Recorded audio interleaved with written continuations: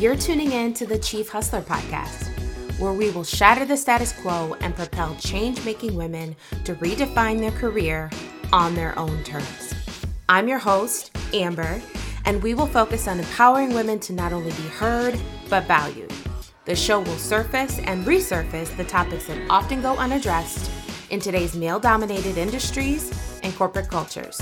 We're here to reframe what it means to be a successful woman at work and relentlessly strive for excellence in everything we do. Let's get started. What's going on, Hustler family? How are you doing? My name is Amber, and welcome to the Chief Hustler Podcast. Today, we are going to dive into something that is near and dear to my heart, but it is hitting you with the facts and figures around women of color in the workplace, why it's an issue, and what I think we can do together to close the gap. Okay, so let's dive in. I have been doing a lot of reading, specifically an article from HBR that I will link in the show notes that talks a lot about why women of color get the least support in the workplace. And I want to expose the data, share the data, because I think information is so powerful, but then also talk through what I think are some of the actionable steps we all can take today to start to change the conversation. So I'm just going to read you a quick excerpt from the article, and you can read the full article on your own time, and I'll link it in the show notes. But it says, according to a recent Nielsen survey, 64% of Black women in the United States agree their goal is to make it to the top of their professions. That's nearly double the percentage of non-Hispanic white women with the same goal. McKinsey and Leanin.org, meanwhile, report that 83% of Asian women, 80% of Black women, and 76% of Latinas say they want to be promoted, compared to 75% of men and 68% of white women in their study. So by and large, what this data is suggesting is that women of color, Black women, Latinas, and Asian women want to be promoted far more than their counterparts in the workplace.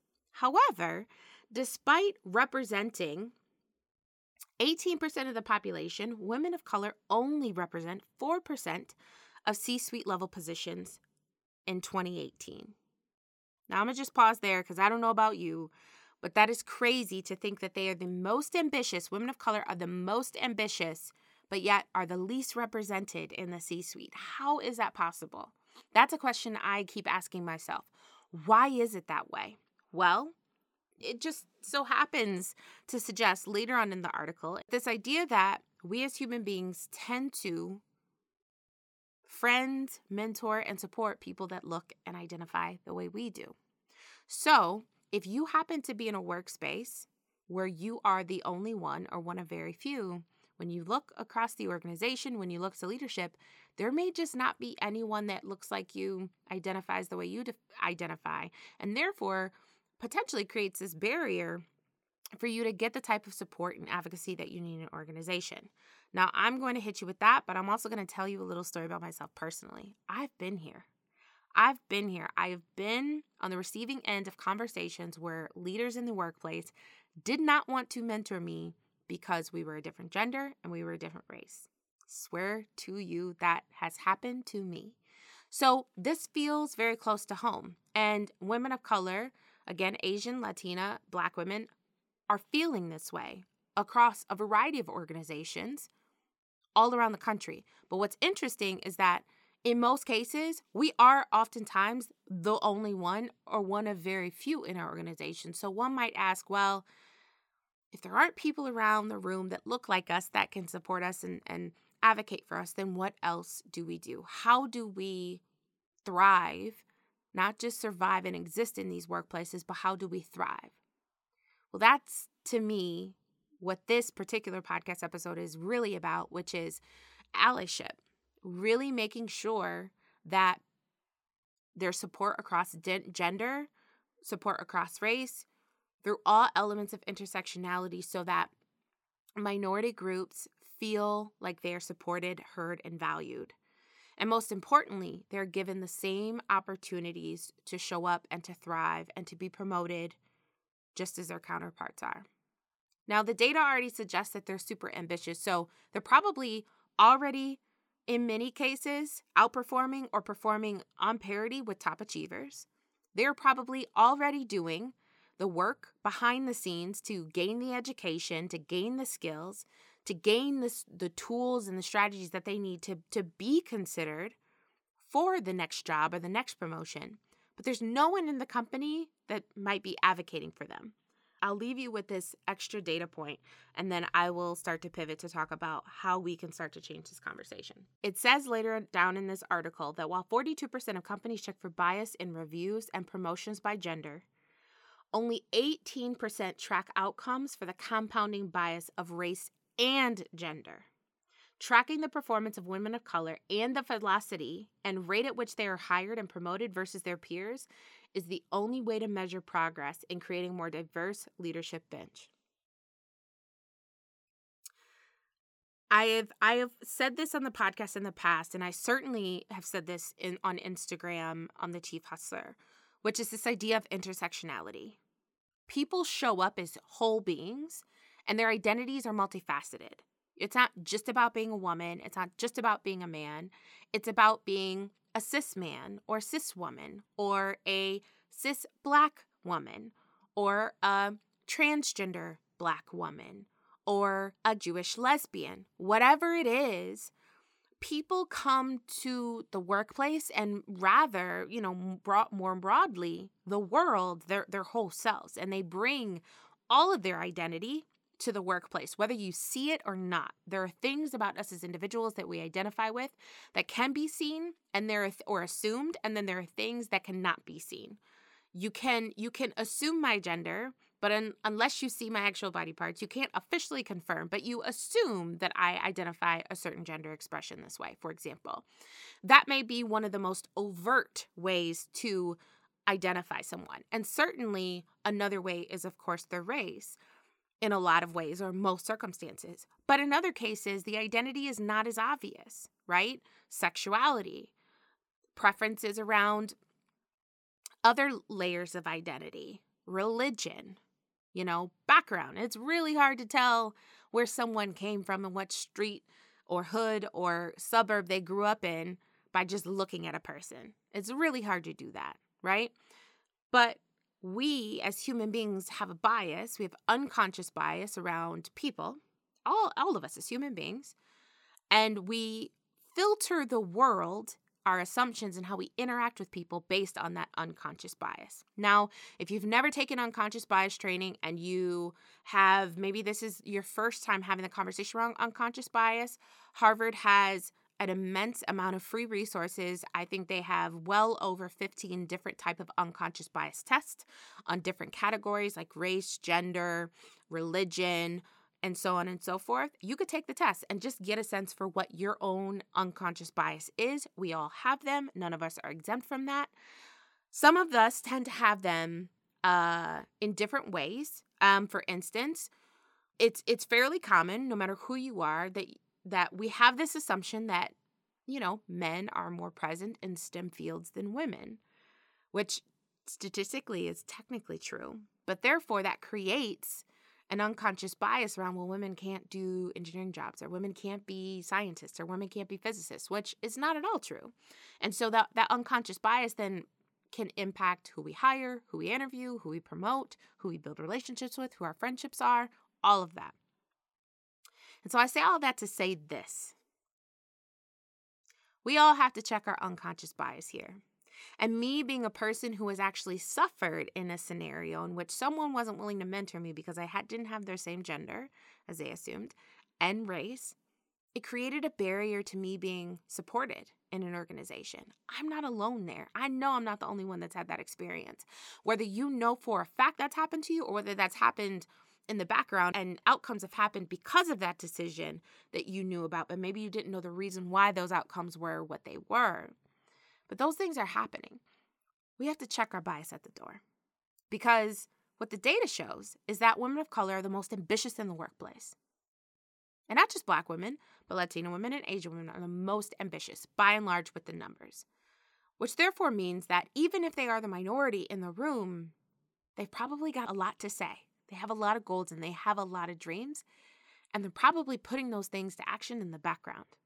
And they need allies. They need people in the room that are willing to advocate for them, support them, mentor them, sponsor them.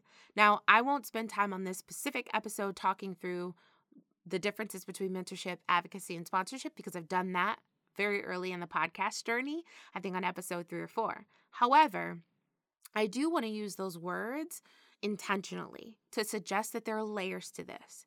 And whether you, as a listener on this podcast, are a young, aspiring woman in career looking to grow, looking to get that first promotion or that next title or your first 6-figure salary, whatever it is, you want more. You know you're capable, you know you're smart, and you know that you need and want help to get there.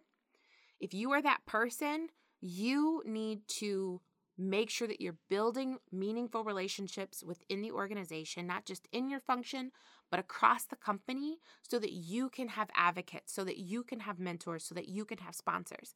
If someone says no to you, go to the next person.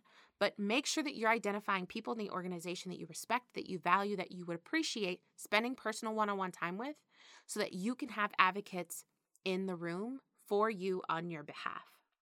Know that it won't happen overnight, but it's very possible. If you are not a woman of color, if you are not a woman, be an ally. Do the daring, bold thing. Mentor people, support people that maybe don't look like you, don't identify the way you identify, and create a safe space for minority women to thrive. And minority in this context is both, it could be a male-dominated field where there just are very few women, and or it could also be minority women in the context of Black women, women of color, whatever it is. But regardless of the data and the makeup of your organization, there are people, there are women who are in the minority that need the support, that are ambitious, and that want more. They just need a chance. And if you are that woman, this is about just as much as what you bring to it as others welcome for you. So I encourage you to step into your power and be vocal. If you want to mentor, if you want to start having those conversations with leaders in your organization, if you've been holding back on that, perhaps it's maybe time to now become best friends with one of the admins so you can get on somebody's calendar and have lunch with them. And if you're a person who says, I want to help other women thrive, I want to help other women, if you are a woman yourself, bring other women to the table. Invite them, encourage them. And that's true in the traditional day-to-day work sense, but that's also true in the context of the conferences we go to and the things outside of the workplace that we go to. I'll give you an example. I have consistently gone to conferences and been a part of industry-wide events.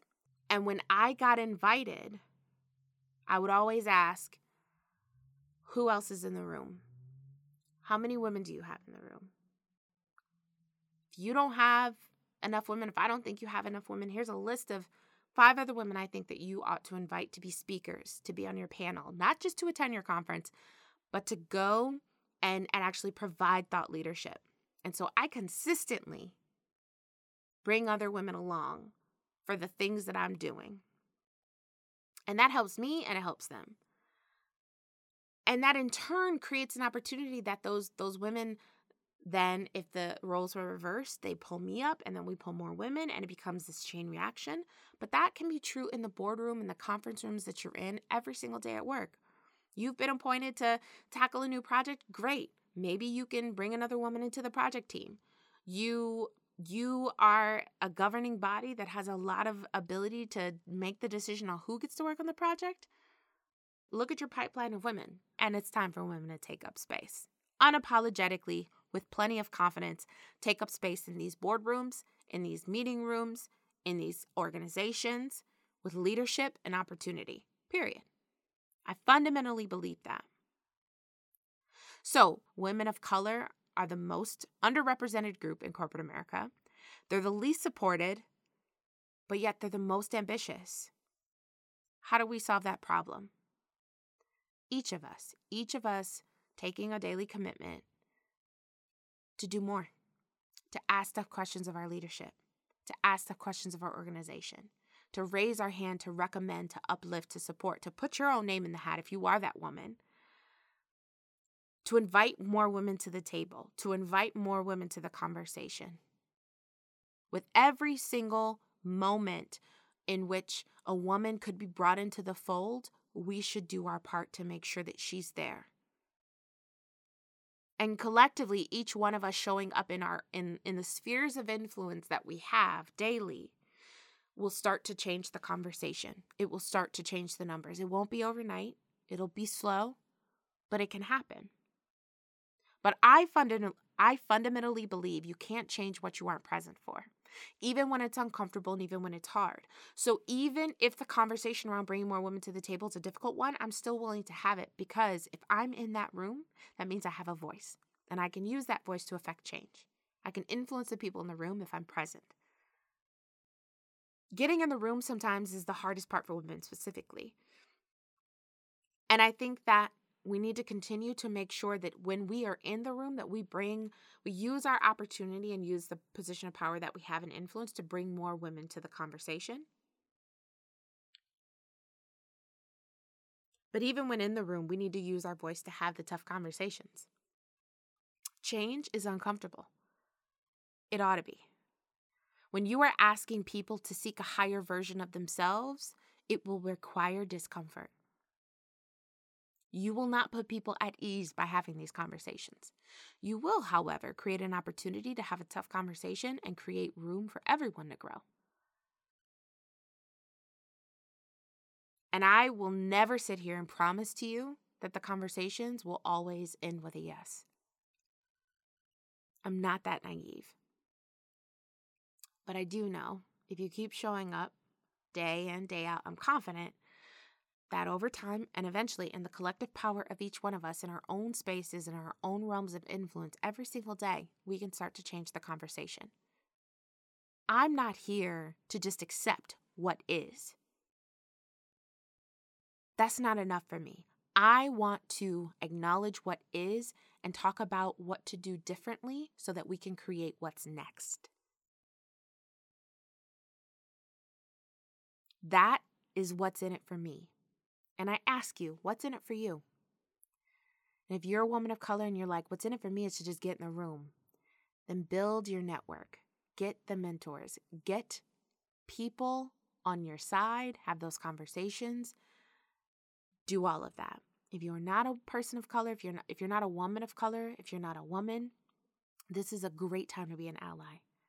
A great time to show up, stand up, be vocal about what you believe in. If you really believe you want to change these numbers, if you believe that the most ambitious in the room ought to be well represented within the C-suite, it starts with each of us doing our part.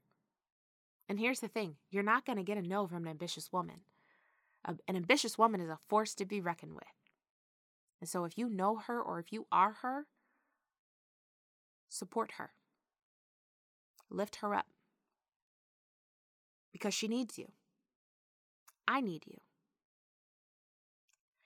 And I promise you together, we'll make the world a better place. And that's it.